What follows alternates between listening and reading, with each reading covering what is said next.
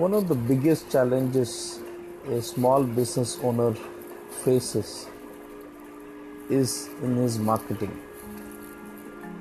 Business owner concentrates or focuses all his energy, time, resource in managing his business.